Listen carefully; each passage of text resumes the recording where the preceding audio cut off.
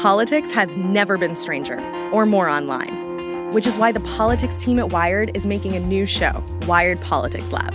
It's all about how to navigate the endless stream of news and information and what to look out for. Each week on the show, we'll dig into far-right platforms, AI chatbots, influencer campaigns, and so much more. Wired Politics Lab launches Thursday, April 11th. Follow the show wherever you get your podcasts. Hey, y'all. I'm Erin Haynes, the host of The Amendment, a brand new weekly podcast on gender, politics, and power, brought to you by the 19th News and Wonder Media Network. You've probably heard the news that this election year, our democracy is at stake. On The Amendment, I'm breaking down what that actually means, specifically for the marginalized folks who depend on our democracy the most. This is a show that dives past the headlines and gets clear on the unfinished work of our democracy. Listen to The Amendment now, wherever you get your podcasts. In the 1930s, people doubted whether democracy would hold. There was a broad question about whether free societies could compete with the alleged efficiency of totalitarian nations. What could go right? I'm Zachary Karabell, the founder of the Progress Network, and I'm joined, as always, on this podcast by Emma Varvaloucas, the executive director of the Progress Network. And What Could Go Right is our weekly podcast where we talk to people who are animated by a spirit of how do we solve the problems we have rather than wallow in them? How do we deal with our dysfunctions rather than assume that we are stuck in them in perpetuity? And clearly one of the things that society is most dyspeptic about is political partisanship. Political divisions are nothing new, although I think our sense that there is no mid-ground has become increasingly acute. But some of that is based on a degree of historical myopia, failure to recognize that we've been here before, that we've muddled through. And as they say in finance, while past performance is no guarantee of future results, the fact that we have indeed been mired in intensely animosity-driven politics in the past should be some indication that we may not be as in bad a way as we think we are today. So today we're going to talk to John Avlon, who's a senior political analyst and fill-in anchor at CNN. Before that, he was editor-in-chief and managing director of the Daily Beast. And he's also the author of a book called Lincoln and the Fight for Peace. So we're going to turn to politics and culture and history. And I think we're going to have a really, really good conversation. Fingers crossed.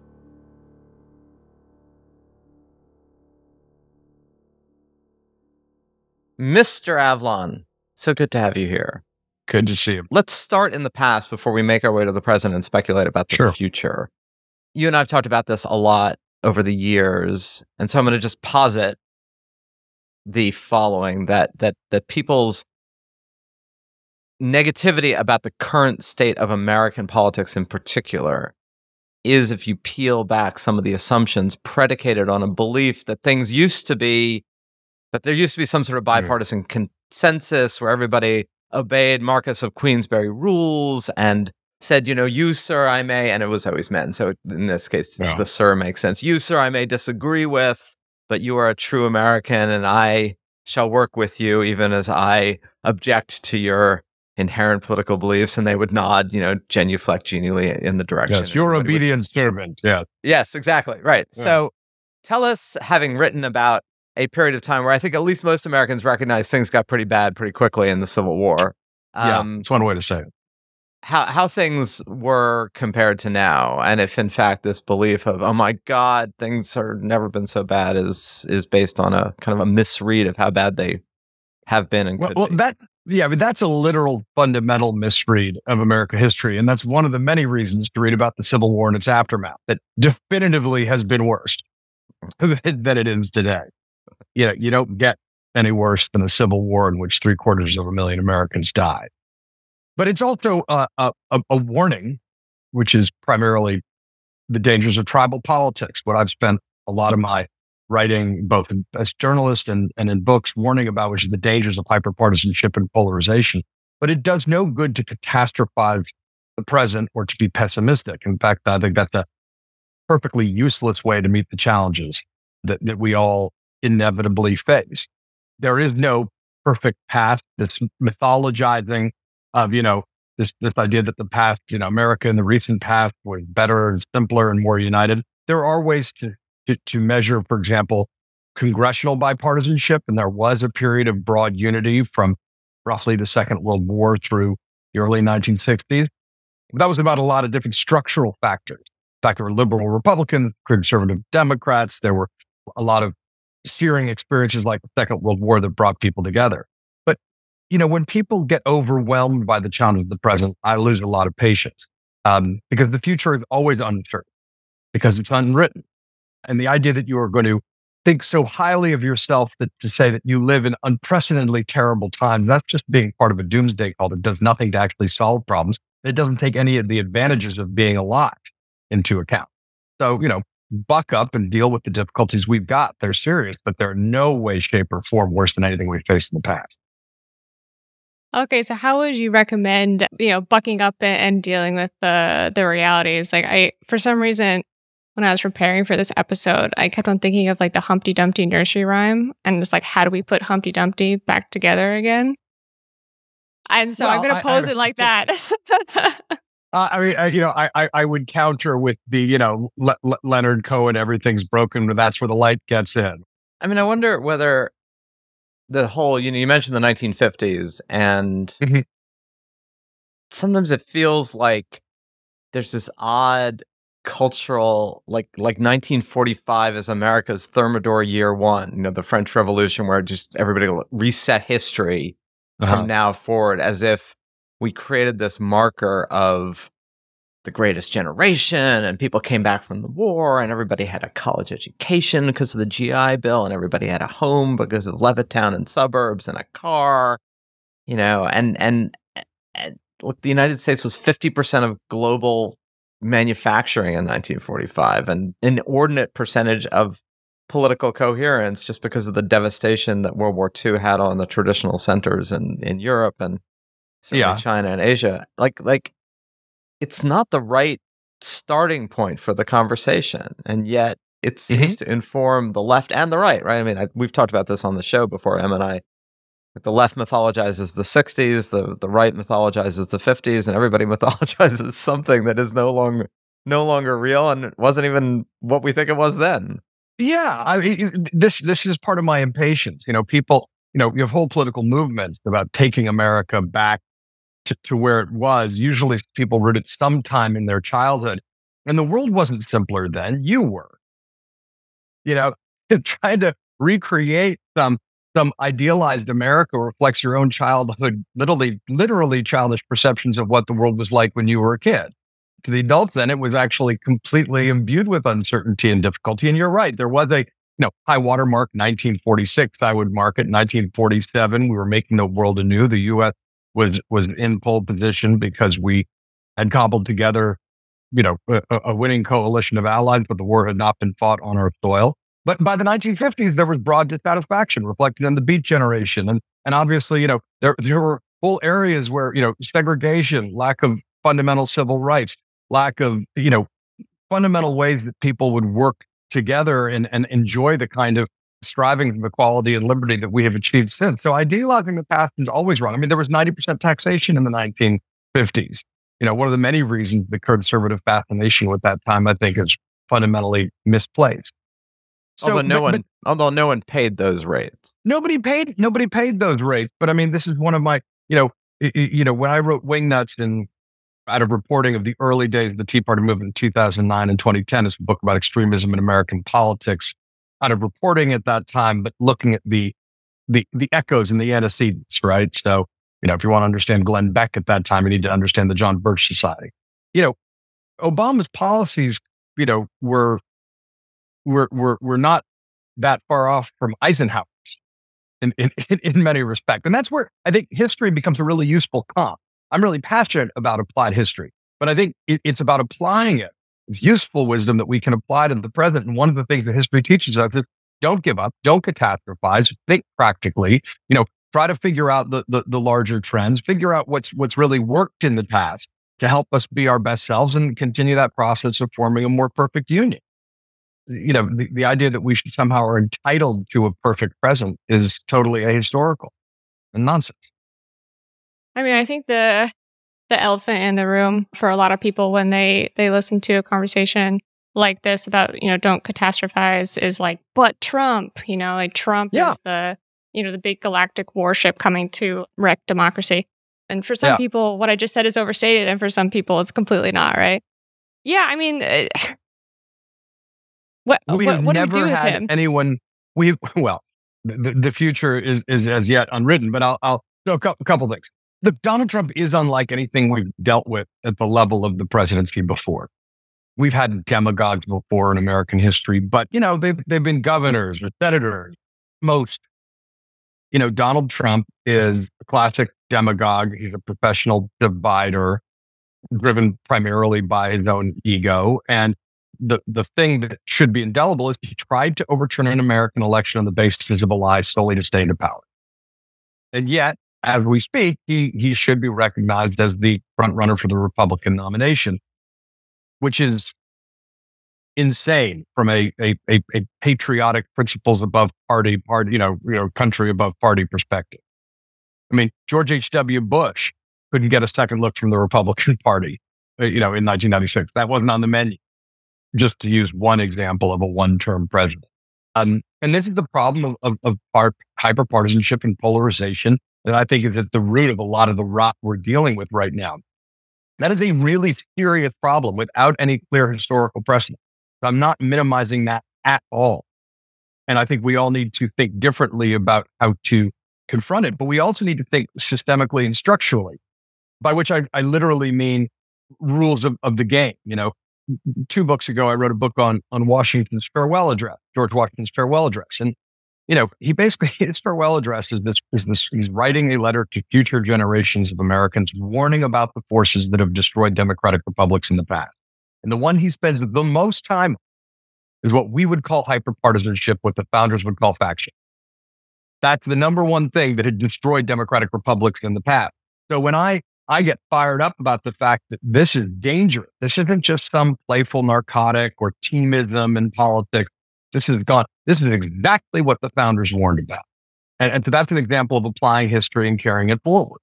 But this is in terms of a president wielding the power of the presidency and the checks and balances that the founders set up breaking down because people were willing to, in Congress, they were willing to put the interests of this one person over their own institutional loyalty as a balancing power. That's a very different problem. And while the founders did contemplate how do you deal with tyrants, how do you constrain power, that was a lot of their thinking. They didn't quite anticipate this flavor. And so we should feel an enormous amount of urgency around that. Don't get me wrong. But we should also say, for all our difficulties, this is not as bad a time as the founding era. It's not as bad a time as the Civil War. In the 1930s, people doubted whether democracy would hold. That was part of the large conversation in the 1930s before our involvement in the Second World War. We weren't only dealing with the first America First movement, isolationists, but there was a broad question about whether free societies could compete with the alleged efficiency of totalitarian nations. That was like the large broad topic of conversation, for over a decade. And then we belatedly found out that backs to the wall, free people can draw on strengths that totalitarian nations can't. And we shouldn't have to relearn those lessons. But we shouldn't also overestimate the strengths of our opponents either.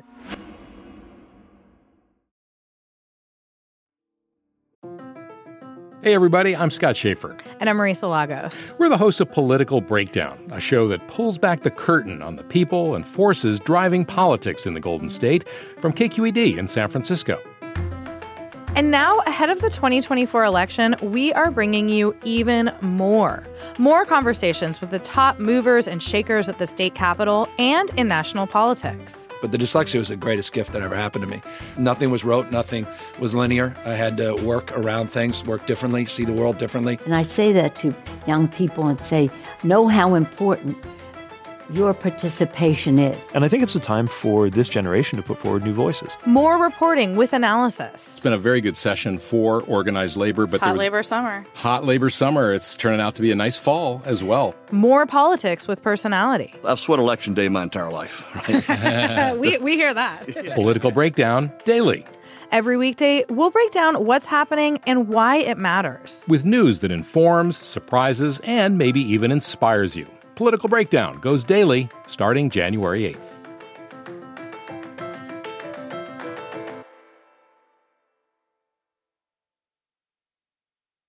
The government of Kenya pledged to end gender-based violence by 2026. The Ministry of Health in Uganda is trying to eradicate yellow fever. It's ambitious to make these kinds of pledges, but it is much harder to achieve these lofty goals. Are these leaders really delivering on these promises for women and girls? Tune into a new season of The Hidden Economics of Remarkable Women, a podcast from Foreign Policy, as reporters across Africa meet courageous women holding leaders accountable in various sectors, including healthcare, startups, and the government. Listen to Hidden Economics of Remarkable Women wherever you get your podcasts. With every ounce of heart and might and sweat and soul, we're going to keep making America great again. And then we will indeed keep America great. And that is why tonight I stand before you to officially launch my campaign for a second term as President of the United States. Thank you. You said earlier, quite eloquently, and certainly I agree with, because I've tried to say some of the same things less eloquently, that, the future is unknown territory, and therefore we shouldn't be so certain about its outcomes. But if Trump is the nominee, and which it would seem likely, but who knows, right? Things could intercede. There's a long time between then and now. I am wondering, given your perch as a card-carrying member of the current mainstream media. I don't even think that's the thing you carried a card for. There's no card. I get that. Yeah. There's a metaphorical. I'm a card-carrying center. That's my card has been. I don't know if I've renewed my current card. No, I think you're in arrears. We were going to talk about I think I'm in arrears, so I'll have to take that up with the appropriate authorities. Yeah.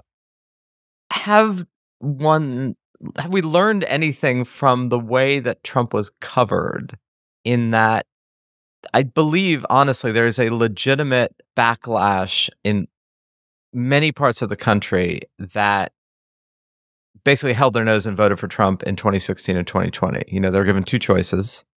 Now, from the perspective of people who think Trump is kind of the clear and present danger, there is no excuse to vote for him, right? There's sort of an absolutism around that. But for the 70 plus million who voted for them, there clearly had to have been tens of millions of people who did so for all sorts of reasons that were basically in spite of him, not because of him, but who also felt like that viewpoint had no purchase, was completely dismissed.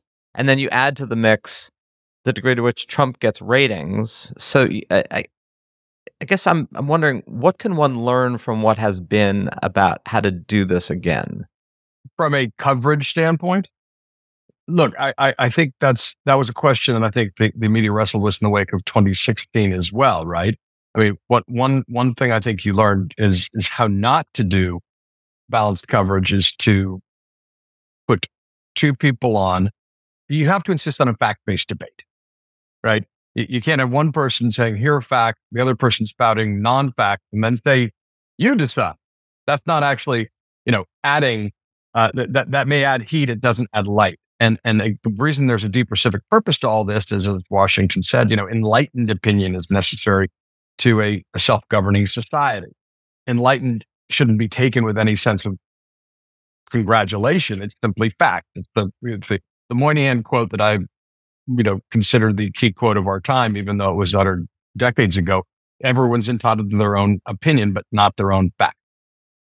And so that's essential. Understanding why people voted for Donald Trump the first time in 2016, and then to some extent in 2020, realizing that he lost the popular vote by nearly 3 million the first time, a relevant point, it seems to me. Yeah, everyone's got their reason, and some of them are predicated upon fear of the far left. I think the far left has a certain blind spot about why. There at any given point, there are twice as many self-identified conservatives in this country as self-identified liberals, right? The number of people who identify as very liberal is a fraction of the people who call themselves liberal. And they are, and one of the things about asymmetric polarization is that, the far left has cultural influence. The far right has very real and tangible political influence. They're different. But pumping up fears about the far left as a cultural irritant is enormously effective at galvanizing folks, because a lot of times folks on the far left seem utterly out of touch with what most Americans would regard as common sense reality. And that is a recipe for political backlash, even if it doesn't actually represent the actual policy beliefs of people at the top of the Democratic Party, the presidency, et cetera, et cetera, et cetera. So that requires a degree of humility, it requires a degree of empathy. That's one of the many things you can learn from Lincoln. And the ability to retain empathy in the middle of a civil war is one of the magisterial things about his reconciliation-oriented leadership. But you also have to look at, for example, I think the hollowing out of the middle class being squeezed for decades in this country has led to a hollowing out of the middle of our political spectrum as well. That hasn't given us as much ballast we had in the past. The Republican Party, rhino hunting its way into having very few moderate Republicans also means that party is more susceptible to being taken over by its more extreme wings, compounded by media fragmentation, the rise of hyperpartisan media, the rigged system of redistricting, which means that, there are only, 35, 40 genuinely competitive seats in Congress, which means that, extremes are always going to have the edge in these closed partisan primaries. All those things conspire to electing a Donald Trump, or having a Donald Trump-like figure get the nomination. And you see it, people who want to replace him playing to the base with policies that are probably unpopular in their state, but they think will give them an edge with the activist class. And the disproportionate influence of those special interests is what I think frustrates so many folks. But it's legitimately dangerous in terms of creating representative government. The larger stakes, I think, as to draw a circle around the two topics you raised, is one thing Biden's absolutely right about is that the defining struggle of our time is between democracies and autocracies. And one of the things autocracies try to do is delegitimize democracy by making people think there's not that much difference, that it's dysfunctional, that it doesn't get things done. And whenever we undercut our own democracy or dismiss it, or people sow doubts about its honesty, or polarization means we can't address problems in a proactive manner, that ends up feeding right into that larger geopolitical narrative that we absolutely positively have to stand up and push back against. John, can you tease out a little bit, I think, the tie or the tension or the confusion between empathy and tolerance, meaning that it seems to have been popular, particularly in the Trump area, that showing empathy to people that have a different political opinion to you is somehow okaying their stance, or you're being tolerant in a bad way. There was that, Tucker Carlson being out of Fox News, right? Was huge news not too long ago. And one thing about some of the texts that were leaked, there was the highly racist remark, right? Which was gross. White men don't fight like that. Okay, nasty. Mm-hmm, mm-hmm. And then the whole rest of his text was weirdly empathetic, right? That it was. Yeah, I'm actually fascinated. That's very fair of you to put it in the larger context, because it was actually interesting. Yeah, because I think people didn't expect that from Tucker Carlson, right? The whole rest of his text was I saw this Antifa guy and he shouldn't have been beat up like that. And, aren't we all human beings? And it seemed to me like maybe this is the height of Pollyannish or naivete to think wow, okay, if even Tucker Carlson, we do have some hope for proper empathy returning to the American public, and it actually being okay to express empathy towards people that don't think like us. Well, it's essential because, democracy depends upon, an assumption of goodwill among your fellow citizens, even if people you disagree with, right? I think that the problem with Tucker's sort of stealth check in the back half of that text or email was that it was at odds with what he did on air, as we saw was a pretty consistent theme with his text and email. And particularly if you're in the media and if you've got a perch like that, primetime, number one primetime show, you are 100% responsible with what you say when you have the microphone. And I'm not talking about the inevitable stumbles or, live TV is full of people choosing, an infelicitous word. No, I'm talking about the consistent themes you hit, especially if they are at odds with what you actually believe. But ultimately what he was expressing is, I started to feel myself falling in with the mob, and that's bad for my soul and for society. And that's obviously right. One of the things I think that true liberal values, not in a partisan sense, the impulse should always be to stand up against the mob and to defend individual rights and to do so with a degree of empathy. The other point I think you make in the distinction between empathy and tolerance is our empathy has been strained, and it's very difficult to do in a situation where people are being motivated by fear of different groups that is impervious to fact or bad faith, right? They know they're lying. That's very, very difficult to deal with. And yet, if Lincoln was able to retain that degree of empathy in the middle of a civil war, we can at least try. But, people are being fed an enormous amount of bad information. There's no question, and it's been widely reported that there was widespread fraud and irregularities across this country. We never had the opportunity to have common sense hearings on that or any evidence that we could, actually see, because it was swept under the bus. Many of us were warning about the fact that the Democrats unilaterally, fundamentally altered our voting system inside 90 days. We warned that the state of Nevada was just simply not ready to give us a fully fair and secure election.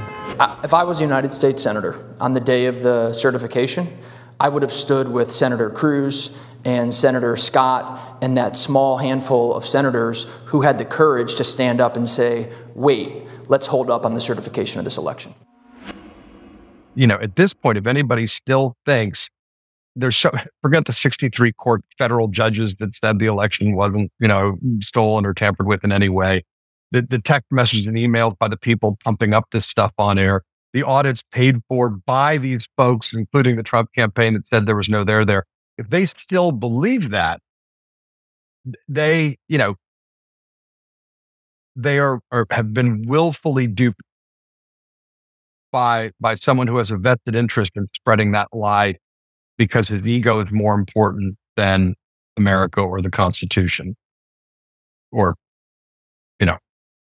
a fact-based reality. That's a really challenging situation. And I've looked a lot at, cult deprogramming is difficult to do, or de-radicalization is more an accurate term. It's difficult to do at scale. It's easier done one-on-one, where, the general path is you form a bond, you remind people, you get them out of that immediate feedback loop, you remind them of their alleged values, and then lead them to recognize the contradiction between their alleged values, because everyone needs to think they're good on some level, and what they're actually doing or what the people they're actually following.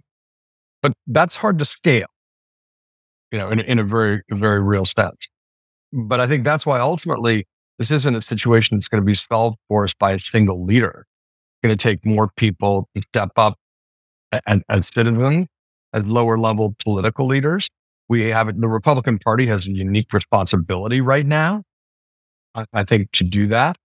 Senators, governors, mayors, some people are stepping up and speaking out. But the stakes are much bigger than the future of the Republican Party, right? I mean, they're as big as they get for our democratic republic. So now is, and people are, let's be honest, the power of fear and greed, which is the heart of all of this, is much more powerful than we thought.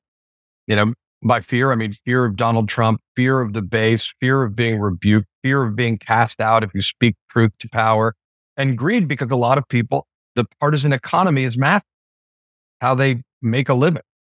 And that's a deeply corrupting factor. They're afraid that if they speak out and tell the truth, they will burn their bridges and they will be functionally unemployable. But these are sort of biblical admonition. Don't let fear and greed make decisions for you. It never ends well. And that is, but that's what we're facing. It's not difficult to see how history will look at Donald Trump. I mean, the question about hyperpartisanship is that it does go both ways. Now, one of the things that we look at in terms of the Civil War, it's a feedback loop.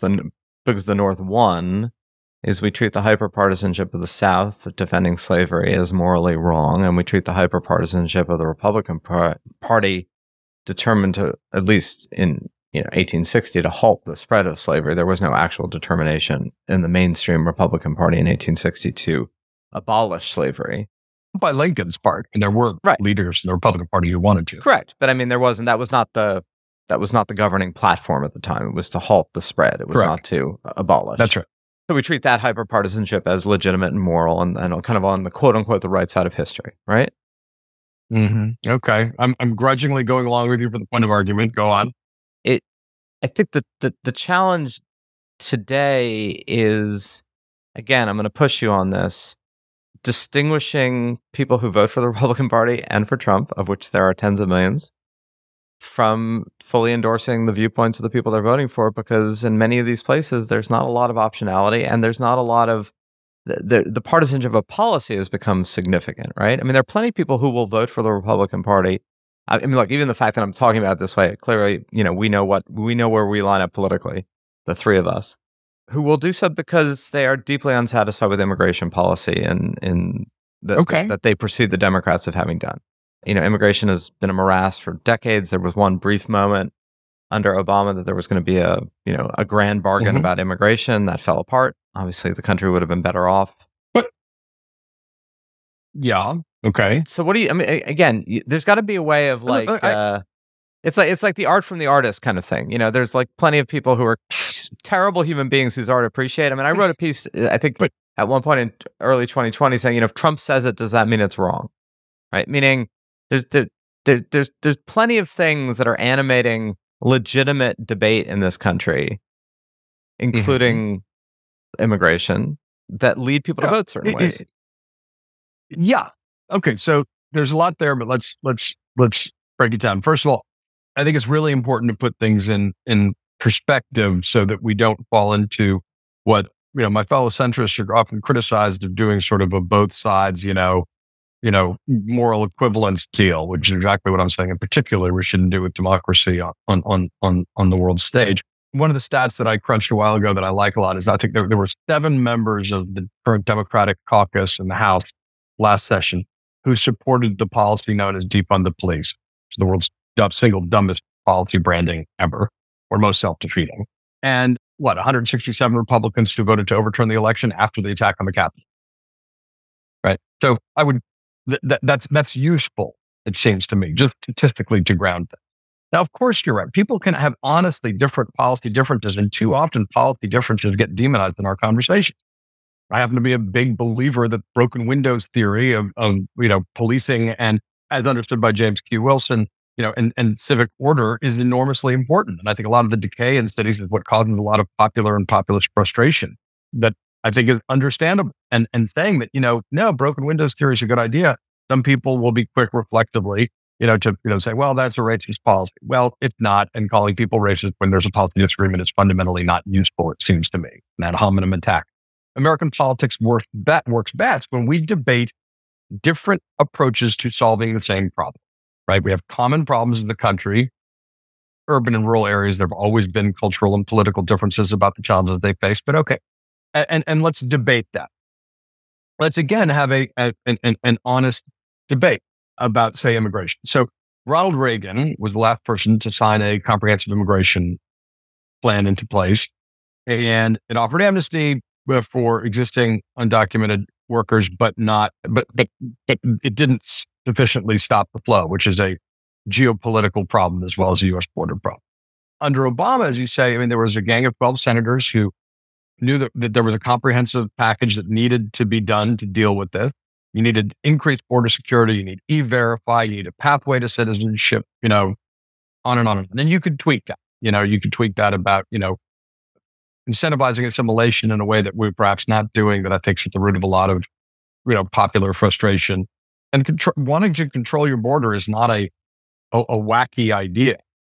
And indeed, you can go back and look at past Democratic presidents, Bill Clinton's, I think, 95 State of the Union, where which sounds like a Republican today, quote unquote. But what happened is that Boehner wanted to do that, the immigration deal. And then Eric Cantor, his deputy, lost a primary. And they said they blamed it on immigration, and the entire party got cowardly and ran the other way. And a lot of people would rather demagogue issues than deal with them, even if everybody actually knows what needs to be done and could be done. And Biden himself has basically said, I'm happy to be much tougher on border security with dollars if we can come up with something comprehensive, which is actually needed to solve the plan. So yeah, as long as we can have a fact-based debate, I think that policy empathy is a lot easier. I wrote a column Christmas, I think, probably year 2 or 1 of the Trump presidency, where I said, look, here are 5 issues where I agree with Donald Trump, policies that he's put in place. They're relatively small targeted things, but I thought that was an important gesture, right? To make the exact point that I think you're making. They're very small in the grand scheme of who Donald Trump is, but now you've got a larger binary choice.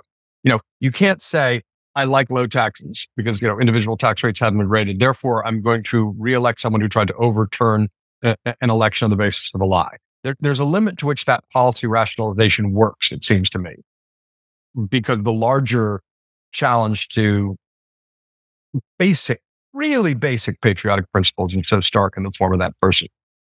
I agree with the presumption, except for the fact that 3 million people did. I can't remember the exact vote count. 74? Was it 74? Democrats. But okay. I want to be clear. That was before he tried to overturn an election on the basis of a lie, although he was telegraphing that he would do that. I mean, look, we'll see if he gets the nomination, but I do think one of the things I think we have not adequately dealt with is how do you grapple with what seem to be completely opposed perspectives in a democracy, right? Abortion rights clearly is a huge issue in this because there's an absolutism about good example women's rights. And to some degree, Donald Trump has become that. It's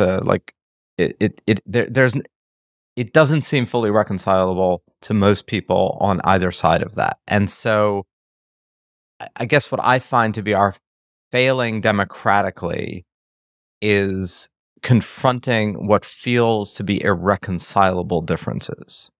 And you're right to point to the Civil War as a moment where maybe there was no way to reconcile the morality of slavery, the immorality of slavery, the untenableness of slavery as both an economic and human system with an open democracy. And therefore, either that was going to be peacefully abolished, as it was in Britain and a lot of European countries, or it was going to be forcefully abolished. One of the two, right? There was no pathway of half free, half slave.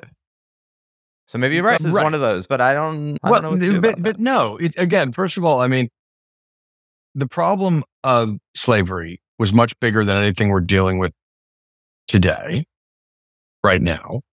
And remember, the International Slave Trade was abolished in 1808 by agreement of the Founding Fathers.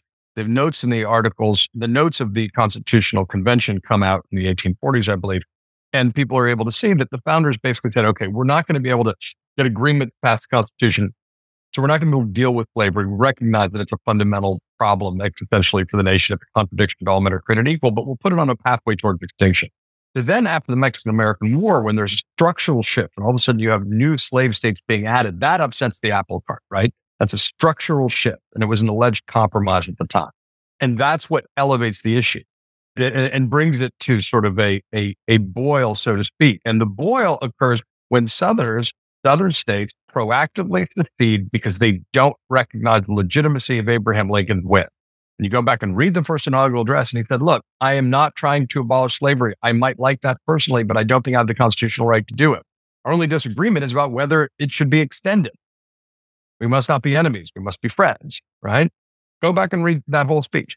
So it's the preemptive fear that he is going to try to end slavery because he's an abolitionist candidate of a new moderately progressive third party, in effect, that creates the proactive secession and rebellion of the South. So that's really important historical context and understanding how that came about. And then, of course, the war creates the context in which Lincoln can, first the Emancipation Proclamation and the passage of the 13th Amendment, to actually end slavery. And Americans' attitudes change over time, in large part to the example set by 180,000 Black Union soldiers. So, that's important because I think it takes it away from the only way to end it was through violent abolition of slavery. There were off-ramps all along the way, but it was the people who were attributing false motivations and didn't recognize the legitimacy of that election that got us here. So if that framing is resonant, it should be. That's not to say there's a parallel. Also, individual states don't have armed militias in the same way that can be set against each other on conventional battlefields. But lost cause mythology is a really pernicious thing. Tribal politics is a really pernicious thing, particularly when you're dealing with something that I read about in the book called aggressive defensiveness, right? Which is where people are sold a narcotic and said, we have to kill them before they kill us. Some variation of that thing. That's one of the really dangerous things. And that's where the Great Replacement Theory, for example, feeds right into that. There are any number of reasonable, good Republicans who could run or, a handful who are running, who've got deeply conservative beliefs. That's the ironic thing. And, Donald Trump is not conservative by any ideological standard, only by a culture war standard. And those conservative alternatives would presumably answer those policy preferences by people who have them. And those policy preferences are totally legitimate, whether you agree with them or disagree. Of course, we can have debates on policy. That's what democracy is about. But you don't catastrophize losing an election. And yes, because of what Trump did after the last election, in particular, which validated all the worst fears and concerns about him from a follow the Constitution, fitness for office standpoint, that I think puts him in a different category, it seems to me. But that doesn't delegitimize any of those positions that people may have. And Democrats need to do a much better job, in my eyes, of reaching out to voters in rural areas and in red states. Both parties need to be competing. I like it when they're urban Republicans and red state rural Democrats. I think that's healthy. But remember, during the Trump years, the three most popular governors in the country by polling were blue state Republicans. Charlie Baker of Massachusetts, Larry Hogan of Maryland, Bill Scott of Vermont. And in a functioning political system, those would be the world's most obvious political nominees, because they've shown an ability to have supermajority support in states controlled by the other party. And indeed, the resident citizens of those states are saying, we need to check on the political culture here and have not be all from one political party, which is itself a healthy recognition of that balance. But none of those humans have a rare of getting the Republican nomination. And that speaks to something that's broken structurally. And it can be fixed, right? Change the rules, you change the game. You want to stop Donald Trump right now, you have, more proportional allocation of delegates, not winner take all. The Republican Party is trying to have, it currently does have more winner take all things. That's a glide path for Donald Trump winning the renomination. You want to stop hyperpartisanship in Congress and polarization? You have more competitive districts by ending the rigged system of redistricting. You can have open primaries, ranked choice voting. There are structural things you can do to change the incentive structure. The incentive structures right now are really out of line with our best traditions and the way that liberal democracies function best. And so that's why we need to be laser-like focused on that. Do you see any spots or places in the U.S. where we are seeing movement on that front, or at least focus? Well, no. I mean, in New York City, for example, we have ranked choice voting. In Maine, there's ranked choice voting, right? It creates a disincentive. Alaska just passed it. We'll see if it sticks in Nevada, but it creates an incentive in primaries, at which, ideally you want to enfranchise independent voters, where you're trying to win over the supporters of your competitors. So you're not trying to destroy them. You're trying to appeal to them with reason. That's a good thing, right? For example, unfortunately, we're seeing a red state, blue state dichotomy on redistricting.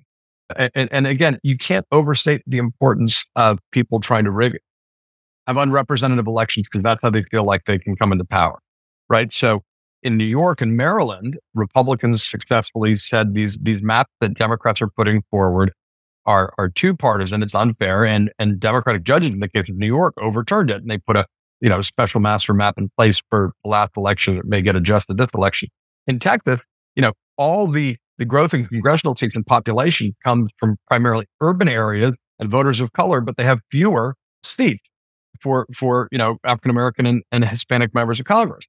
That's being charged in the Voting Rights Act. It's very unclear whether that will go forward. Ron DeSantis pushed through his own plan to maximize the number of seats. You have states where the registration is roughly 50-50.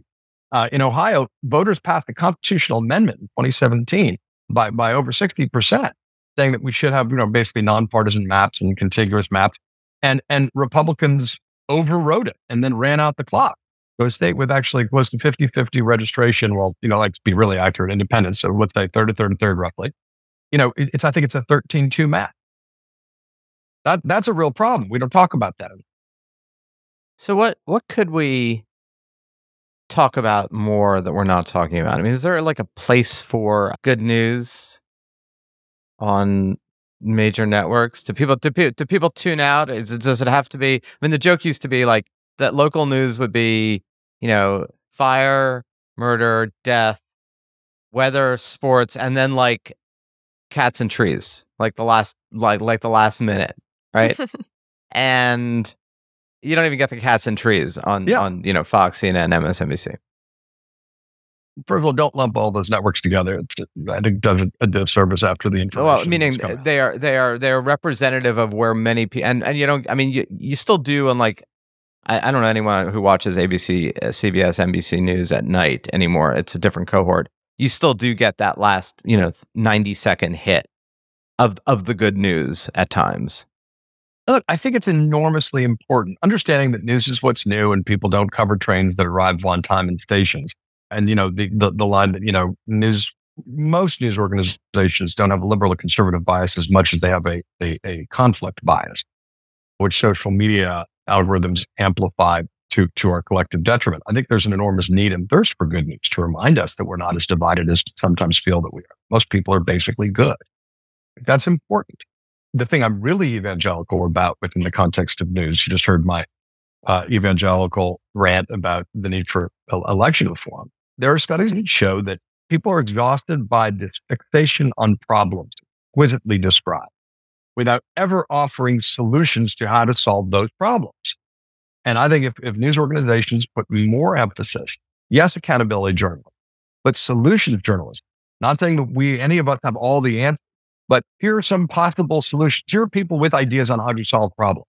Elevate those solutions. Have a conversation about how you solve problems. That's what democracy should be much more focused on. It's empowering. It's hopeful. And I've been, quietly, maybe not so quietly, trying to advance that idea because I think it helps restore trust. But I think it's incredibly important.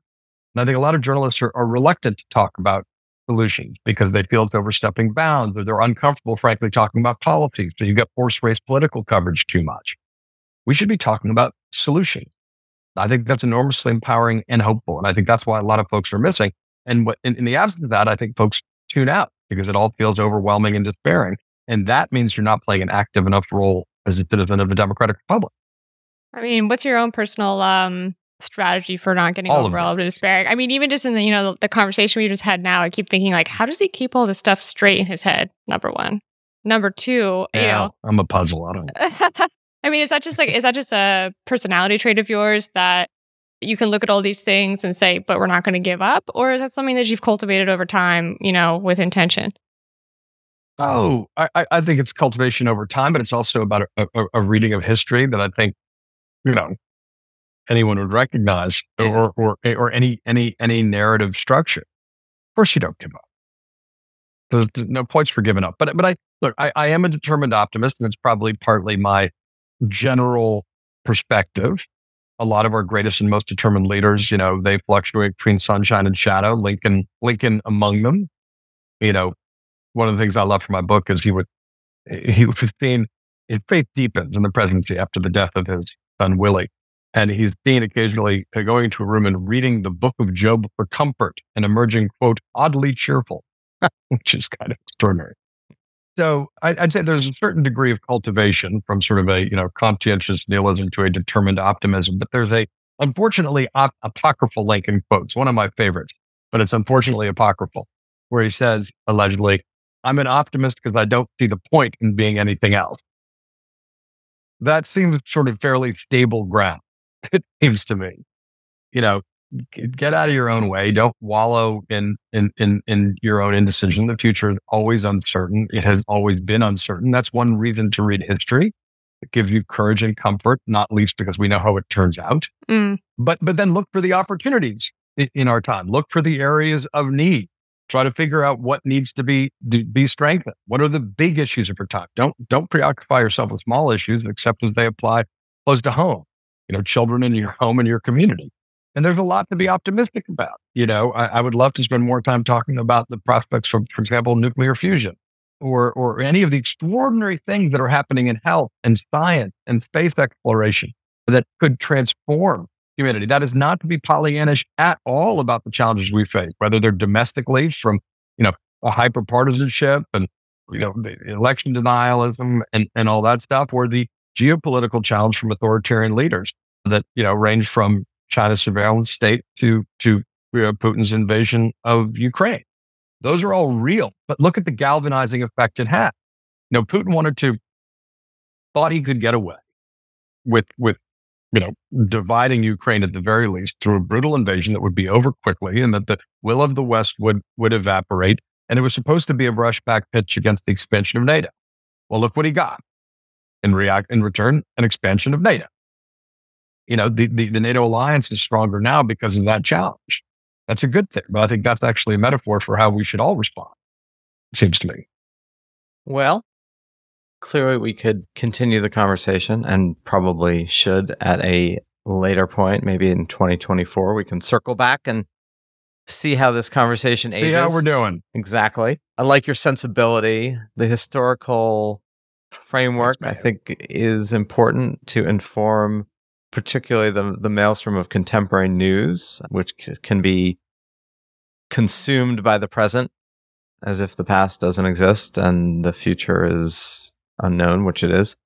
So I think it's great that you are both at the heart of that and bring to it that sensibility. I mean, whether that makes its way explicitly into how you think about and talk about things, I think is vital and would be good if everyone had some of that. So keep doing what you're doing and we will keep talking about it. We will. And I really appreciate what you guys are doing here. I mean, focusing on the glass half full and the opportunities and not, catastrophizing, the inherent uncertainty of the future. That's really good. We're doing our best. So thank you. Thank you, John. Fun talk with you guys. I appreciate it. Cool. All right. Thank you so much. Be well.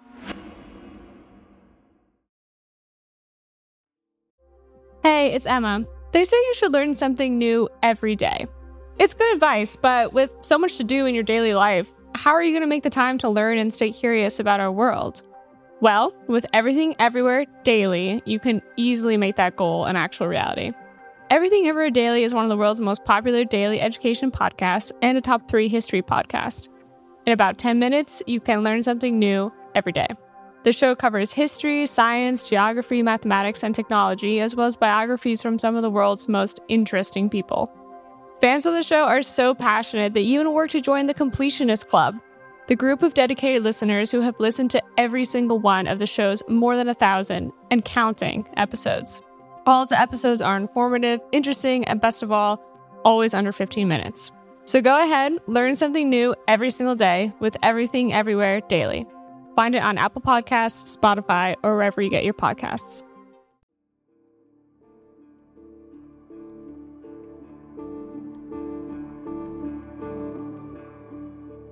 So I'm just going to echo what I said at the end, which is I do think having a degree of historical sensibility that you bring to your view of the present is really vital. Not because I think the past repeats itself mantra is incorrect.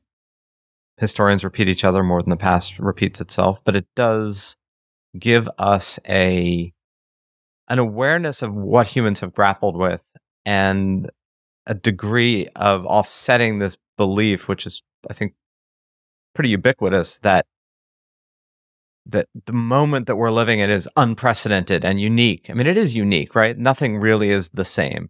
But the idea that human beings having grappled in the past with similar confusions and similar questions, whether that's new technologies. No one has grappled in the past with the rise of artificial intelligence, but people have grappled with new technologies. And And how have those been integrated or not integrated or resisted or created confusion? Our political moment is different. And as John talked about, there were things that have gone on during the Trump presidency that haven't really gone on at the center of American politics. But a lot of other things have gone on that are incredibly contentious and incredibly destructive. And how do we meet those? And I think that gives one a degree of perspective. And if anything about the Progress Network that I've tried to do is it's that take a step back and take a breath. And Emma, I mean, you've been all over that in terms of Buddhist practice, right? Take a moment, take a breath, take a step back. Don't become so consumed in the fear and the agitation and the hysteria of the moment, because that clouds our ability to recognize what moment we're in and grapple with it. Yeah, and in terms of taking a step back, I like taking the literal step back through history. I think there is some confusion about low points, right? Like that there's an assumption that we're in the lowest point of American history when we're very clearly not. That being said, I'm sure people would respond to that as like, okay, well, if you're going to take the Civil War as the low point, like that's a really low standard. But we have not devolved into Civil War, M- yet is what some people would add to that. But as we were talking, I kept thinking about also just what standards we apply, right, to the present versus the past. There was this really interesting democracy index that came out. I can't remember when, but it was recently. And it rated, mostly because of Trump, the quality of United States democracy as lower than it was in the times that women didn't have the right to vote. And you're kind of just like, how could that be possible, right? That the U.S. is being graded now as a lower quality democracy is when not the entire population, half of it, half the gender didn't have the right to vote. So, that kind of perspective is crucial. That things may be bad and unique and uniquely bad, but they are not insurmountable and they are not the absolute worst.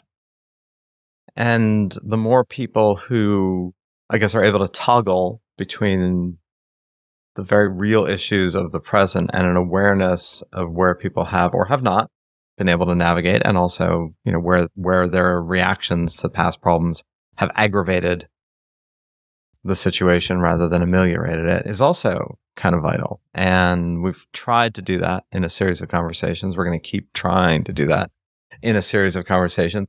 Given that we have spent a lot of time talking about a kind of a political news, we're going to eschew our usual news of the week for this one. And not that there isn't our usual stories of things that we haven't been paying attention to that should, which are all in our weekly newsletter that Emma writes, What Could Go Right, which you can sign up for at theprogressnetwork.org or click on a link in Twitter or Facebook. It's free. It comes to you once a week, and it highlights a lot of things that are going on in the world that we may not have paid attention to or just may have missed in the contemporary fray. So urging all of you to sign up for that if you're not already. And thank you all for your time today. And thank you, Emma, for co-hosting as always. And thank you, Zachary. And yep, we'll be back with the news next week.